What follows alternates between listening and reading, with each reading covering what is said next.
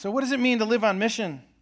To put your rights aside for the sake of the gospel? I mean, when you hear Jeff and Christine's story, you go, well, that's kind of what it means. You know, you leave the U.S., you leave a lot of the comforts, and you can just kind of throw it all out there and just say, God help, and we're really willing to go and now do something miraculous.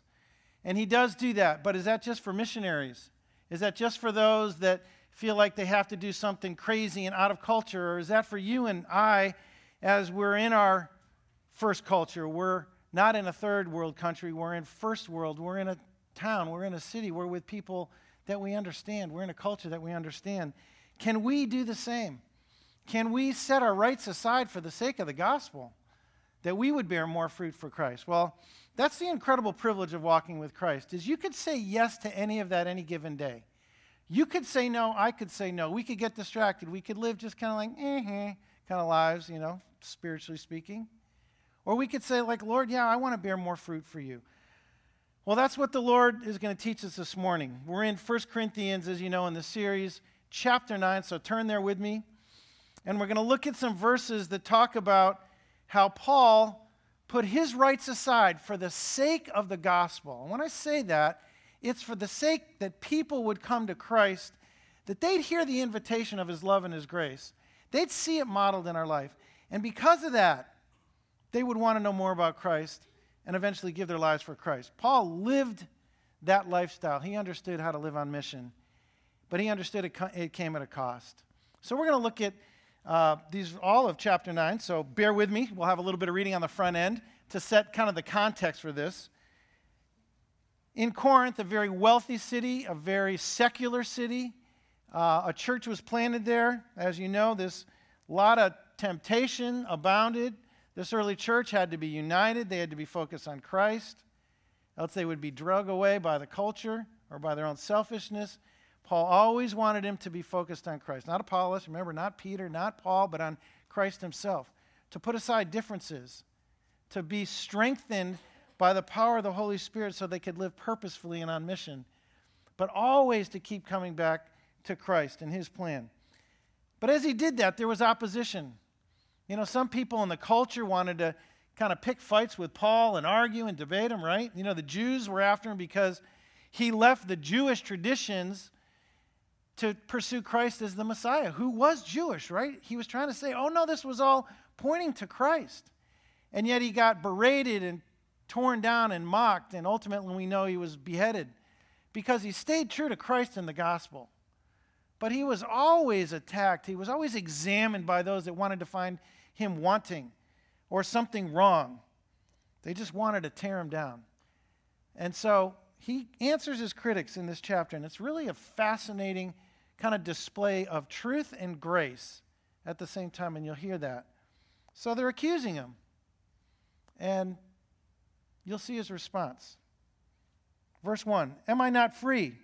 Am I not an apostle? Have I not seen Jesus our Lord? Are not you my workmanship in the Lord? If to others I am not an apostle, at least I am to you, for you are the seal of my apostleship in the Lord. This is my defense to those who would examine me. Do we not have the right to eat and drink? Do we not have the right to take along a believing wife, as do the other apostles and the brothers of the Lord and Cephas? Or is it only Barnabas and I who have no right to refrain from working for a living? Who serves as a soldier at his own expense? Who plants a vineyard without eating of its fruit? Who tends a flock without getting some of the milk? Do I say these things on human authority? Does not the law say the same? For it is written in the law of Moses, you shall not muzzle an ox when it treads out the grain. Is it for oxen that God is concerned? Does he not certainly speak for our sake? It was written for our sake, because the plowman should plow in hope, and the thresher thresh in hope of sharing in the crop. If we have sown spiritual things among you, is it too much if we reap material things from you? If others share this rightful claim on you, do we not even more?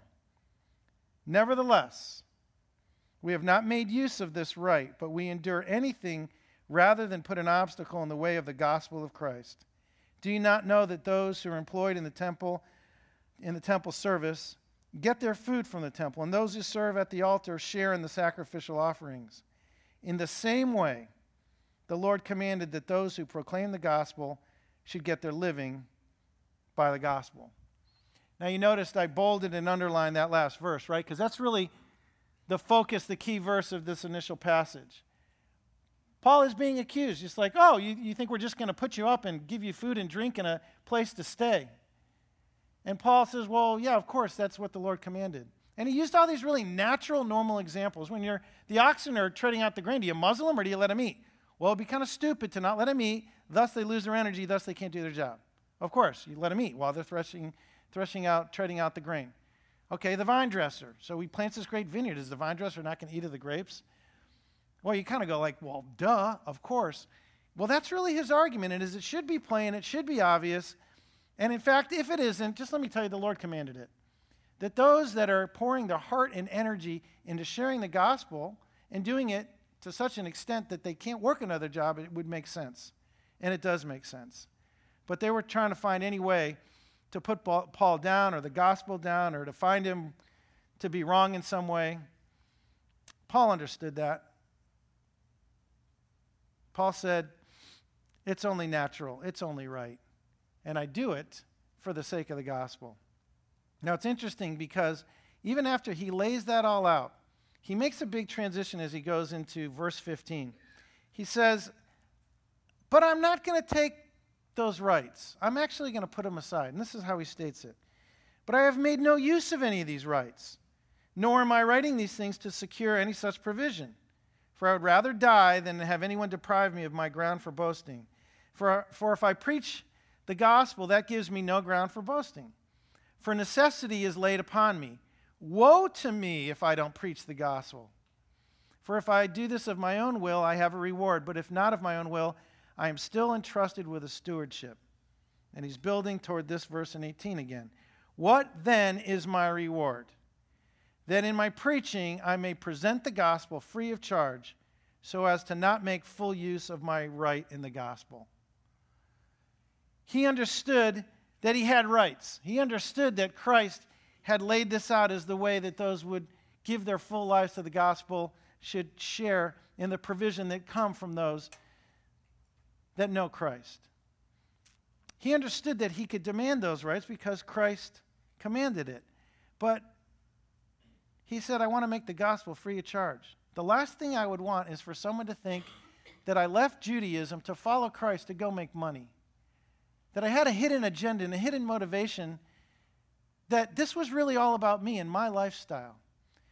And if there would be any accusation against me, and if the gospel or me as a follower of Christ would be defrauded, I won't even take those rights. Some of you know that Paul describes himself as a tent maker, that he actually made tents with his hands. So he could go from city to city. No matter where he was, he could make tents. Get the materials. Some of you seamstresses out there probably can appreciate that somehow, sewing them together and laying them out. And I mean, he was good with his hands. God had gifted him that way. So he didn't want anyone to think it was about money. Isn't it a shame that so much of the gospel gets tied to money these days? You see people, maybe you see more of them on TV and you just wonder, what in the world? What's their motivation? Well, Paul wanted to make sure that he was above and beyond that accusation. So if people examined him, he could say, I'm not even taking hold of the rights that I have been given. He says, necessity is laid upon me. I have been called to preach the gospel. Woe is me if I don't preach the gospel. He understood his calling. He understood that ranked above his rights or his comfort. He understood he had already given it all up. Remember, he was a man from the tribe of Benjamin.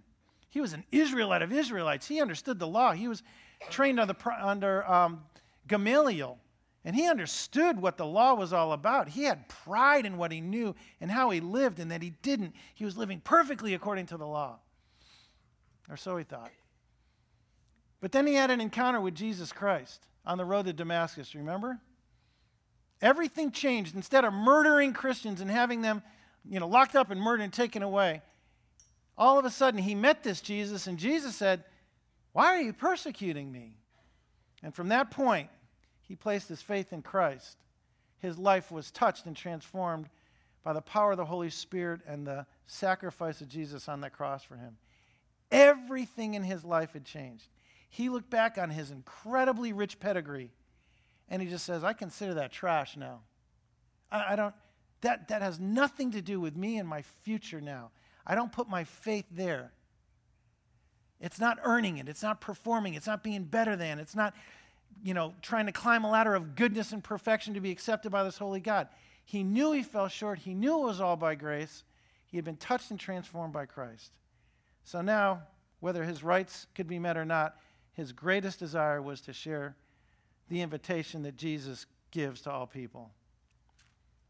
Okay, so now, as with all times that we open God's Word, that's the context. But now it's, so what about me, right? Whenever you open God's Word on a daily basis, you read a few verses or a chapter, and you should always say, okay, do I understand the chapter? If not, get a good commentary. Dig into the notes at the bottom of your Bible. Get a good study Bible. Understand what was being said in the original context with the original people in the first century church. But then always take the next step prayerfully and say, but now what? What about me? So the torch has been handed to me. I'm a follower of Christ. What rights do I often cling to and get more wrapped up in than making the invitation of Christ to others? When do I get kind of trapped by a desire to be seen respectfully or have honor or be treated fairly in the world, and I forget I can put those things aside and put my rights aside that I might display Christ more powerfully? That's what Paul was all about. Is it what we're about? Are we willing to say, Lord, whatever rights I need to put aside in this setting with this person, I want to do that. Whether I'm included and get invited to this party, whether they all like my Facebook post, or whether I'm popular with this group, with my friends at school, the neighbors, a family member, am I willing to state the truth about who God is to me through Jesus? Am I proud of who Christ is, or do I try to play the camouflage, stay sort of hidden? Let's not get crazy. Paul just made that decision long ago. When he was touched and transformed by Christ, he understood, now I have the privilege of letting others know how they can be rescued by this great Savior. And he lived intentionally. He was dedicated. I mean, you could say he was extreme. Actually, I just think he got it. Don't you?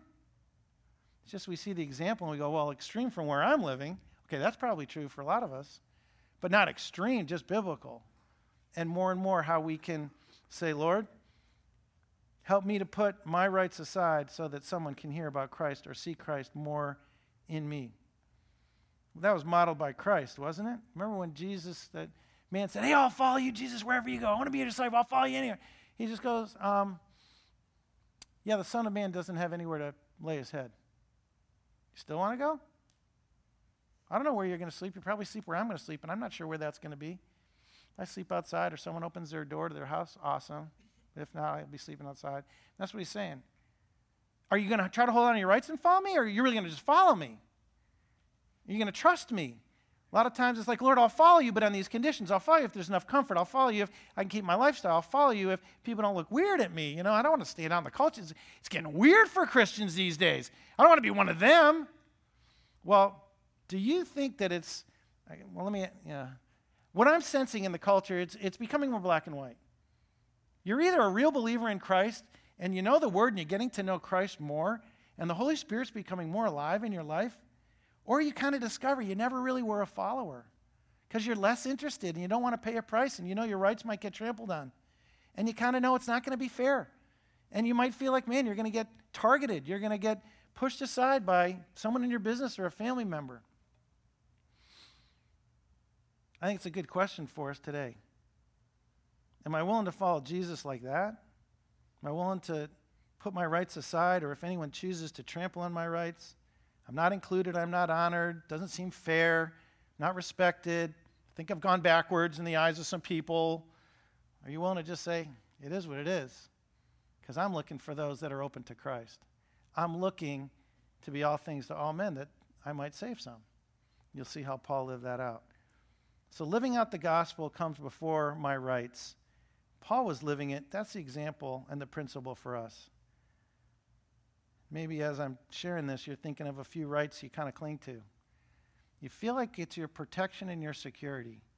If I get viewed like this, that kind of makes me feel a little safer. If my boss or workmates see me a certain way, if a family member doesn't quite know everything, but I'm comfortable with that. I don't know if I'm really comfortable people really knowing the real me. Maybe I'm not comfortable being weak or just letting people know I struggle, but I'm still loving Jesus. That actually frees people up. They find you as very human. So they're like, oh, really? It's kind of like, oh, okay, great. Not trying to be perfect or put on a show. They're being real.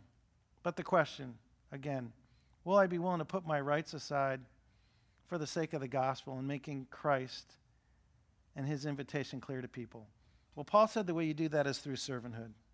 And that's the second point. Living out the gospel comes before my rights, and living out the gospel happens through my servanthood. Verse 19, for though I am free from all, I have made myself a servant to all, that I may win more of them. To the Jews I became as a Jew in order to win Jews. To those under the law I became as one under the law, though not myself under the law, that I may win those under the law. To those outside the law I became as one outside the law, not being outside the law of God, but under the law of Christ, that I might win those outside the law. To the weak I became weak, that I might win the weak.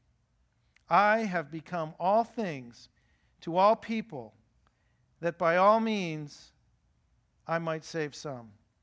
I do it all for the sake of the gospel, that I may share with them in its blessings. Do you not know that in a race all the runners run, but only one receives the prize? So run that you may obtain it.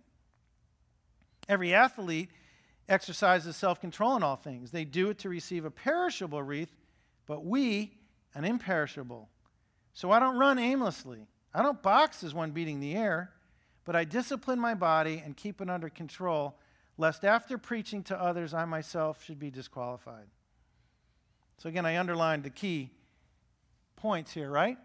The first being that Paul said, though I'm free from all, I make myself a servant. I choose. No one's forcing me. But I'm choosing to follow Christ. I'm choosing to want him to transform my selfishness into servanthood. I'm choosing to want to lay out the invitation through my words and my lifestyle so that people see Jesus. I'm going to choose it. Paul said it comes through servanthood. He said to the Jews who under the law became like the Jews. Now, Paul was very comfortable with the Jews. Remember, that was his heritage. Now, he didn't place his faith or hope in the law. He just understood its purpose. So he could share that and help those come to an understanding of the purpose of the law and the commandments and the patriarchs, that it was all pointing to Christ. He could observe the feast, but with more meaning. He could say the feast is pointing to someone, Jesus. He could give them the meaning of what they just followed in tradition. So he's comfortable with the Jews. He was comfortable with the Gentiles. He understood they were trapped in all kinds of sin, and they just kind of went for it. It was just like, party on. The Gentiles, just pleasure and possessions, and that was all Corinth. Sex and just whatever he wanted to do.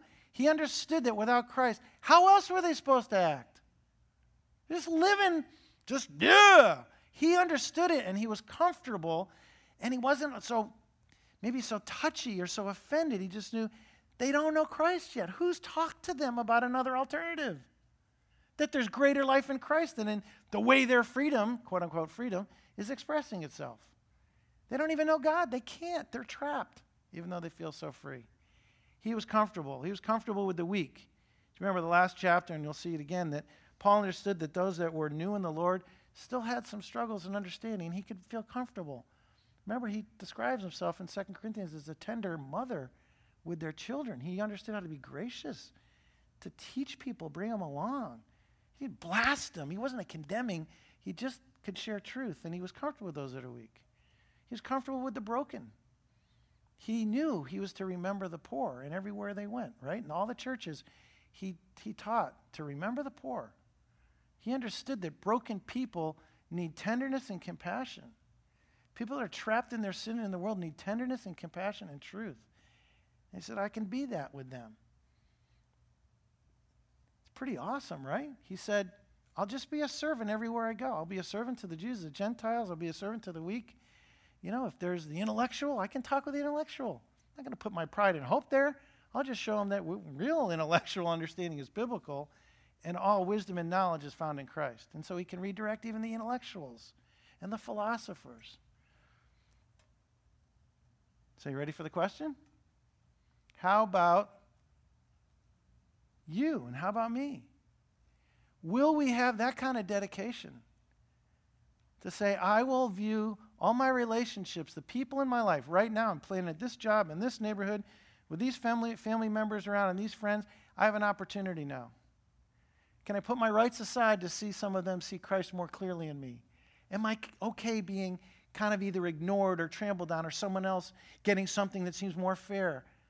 And my response can look a lot like Christ or just like Christ. And then they see Christ in me. That's where people are going to see Christ in you, is when you're forgotten and you're lied about, or someone's doing something nasty to you, or whatever. The world just turns on you and you have a different response. They see Jesus. They see patience. Patience is not of the world, but it's of God. They see humility. That's not of the world, but it's of God. They see long-suffering. They see compassion. That's not of the world, but it's of God. And if God lives in you by his Spirit, you'll get to display that. And for the sake of the gospel and for the sake of those people that are hearing and watching your life and benefiting from your servanthood toward them, they see Jesus. That's how Paul was living. That's what he's reminding you and me. Do we want that? Not are we there yet. The first question is, do we want it? So wherever you're at, wherever I'm at, we just say, Lord, let's start an experiment. I'll start praying that I want to do that more. And will you give me the faith to actually help me want it? And then would you give me opportunities to love sacrificially the way you did, Jesus? And then would you show me that that's making some kind of impact? And then will you pour your grace on me when I see my rights possibly trampled on by that person or others in the world? You start praying like that, God will answer that prayer every time, and you'll start to grow, and you'll start to see that your life is changing in front of your own eyes. You know the most awesome thing is when you are walking with God and you know he's changing you. And you know what's really cool? You can't hide that. That's what I love about walking with the Lord. When his Spirit is full in you, there's an overflow. Guess who gets blessed? Actually, every person that knows you gets blessed, whether they're going to respond to Christ or not. They're blessed by patience. They're blessed by loving sacrifice. They're blessed by your love. They're blessed when you look them in the eye and you have a long conversation, you show you care. They're blessed when you don't run away when it gets tough. They're blessed, just as God's changing you. You're blessed. You go out as a blessing. People are made thirsty and curious about Christ because they literally see him in you. You've heard that phrase, right? Maybe the only Bible they'll ever read is you.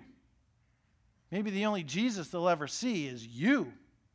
How are you representing him? How am I representing him? I became all things to all people, that by all means I might save some. That's pretty extreme dedication, right? I'm not running a race to just kind of like get the t-shirt, maybe walk a little, catch my breath, love the drinks along the way, want to squirt one of those really sweet, 5-hour, what do they call those things? Get the t-shirt, talk about it later. I'm going to run the race to win.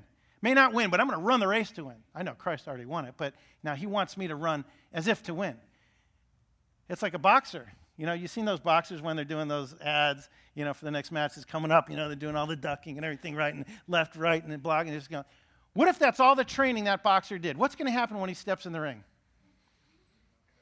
24 seconds, he's on his face, there's going to be a ding, and it's going to be you lose. That's how fast that happens. Do you know that a lot of Christians, though, like to just kind of box the air, another study, a little deeper in the Word, memorize a little bit more. Everyone knows I'm a Christian. I go to a lot of stuff. But maybe you're boxing the air.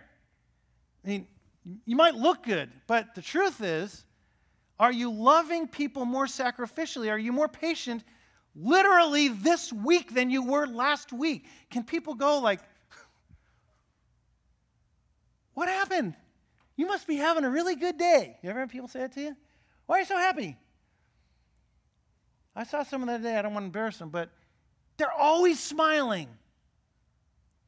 Like there's so much joy in their face. And I know their life, it's not perfect. Challenges there. There's something contagious When the world sees you, do they go, there's something different, and it's contagious, and it's awesome. That's running the race to win. That's not just boxing and practicing. It's actually taking what you learn and applying it. And that's what Paul was saying. Don't worry about your rights. Just go live the gospel. Be a sacrificial lover of people. We did this memorial service for Stan Orman yesterday over there in the NPR. And I didn't realize this much about Stan. I knew it a little bit. I knew he was a servant. He helped us do a VBS when we did Weird Animals, not this year, but the year before. And he's back in the back with Tosh before we opened this part of the sanctuary. So literally it was right here. So Tosh and him are just painting and building and this huge like Disney level set, like going crazy, just pouring their heart. So that 250 kids could come and have a blast learning about Jesus and having community in Christ's name. And I saw that and I just go like, wow, no one's probably ever really going to know. And that's the point. Really, when you're humble, you don't care. You're doing it for Christ. You're doing it for the impact he can have through your life. So he was serving. But one of the cool things after the memorial is I was talking to someone out here, and they were Stan and Kathy's neighbors.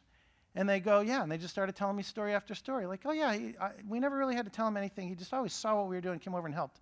And when we got stuck, he just came over and fixed it. And the guy was telling me, my back has been a problem, and I just can't do it. He'll go on the roof. He'll just do whatever. He goes, anything we ever needed, Stan was there to help. With tears in their eyes. And then this is what the wife said. She goes, he's the most loving Christian that like displayed it I've ever seen. Now, you may not know that about Stan. Kind of goes together. You usually, unless you're close to him. But those that saw his life saw him as a sacrificial servant.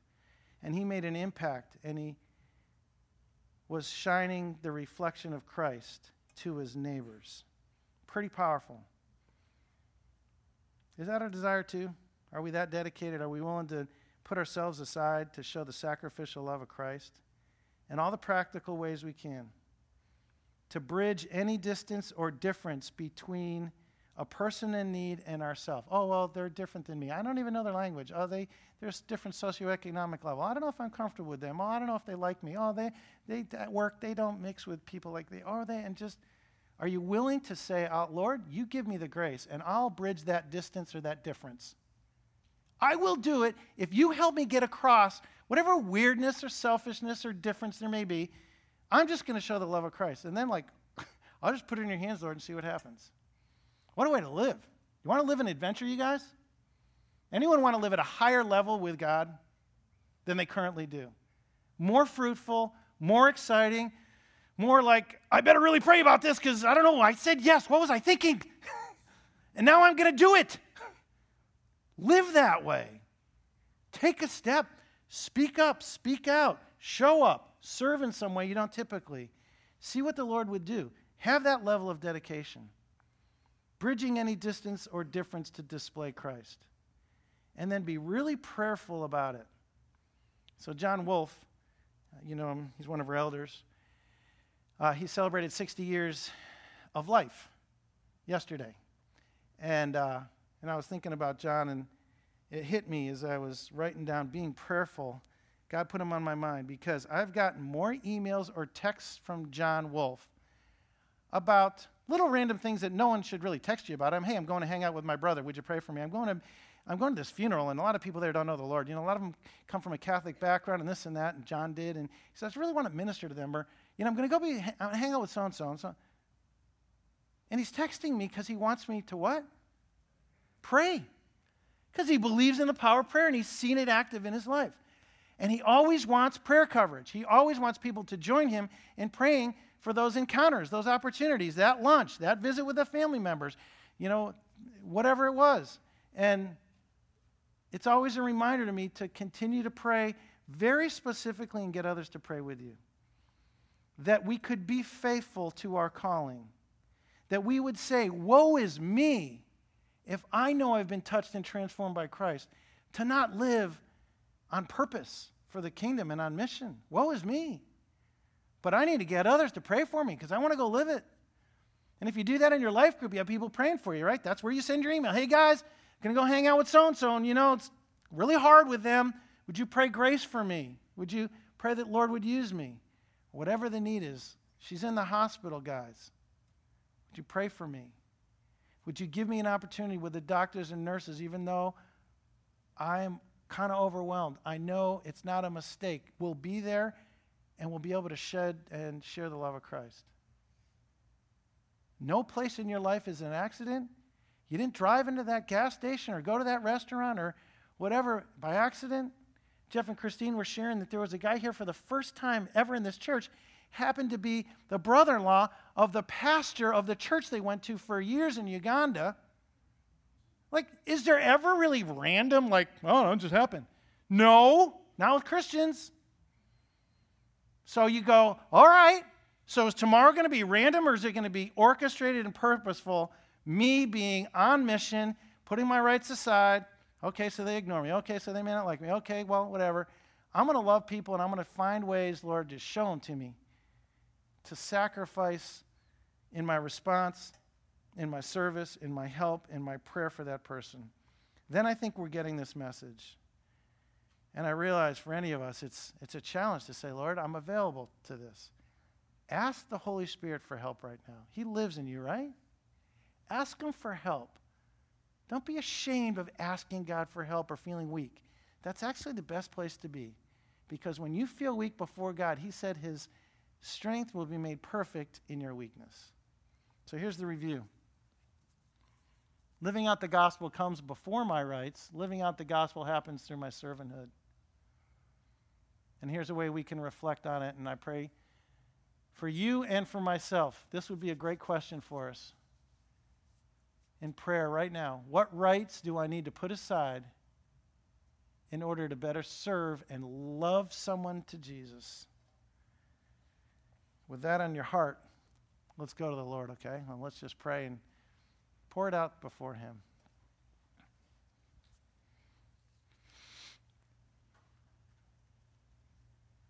Father, I'm so grateful for people in my life long ago that put their rights aside, that said what was inconvenient, shared the truth, took time to love and pray for me, that I could understand the invitation and say yes to you, and you have touched and transformed my life.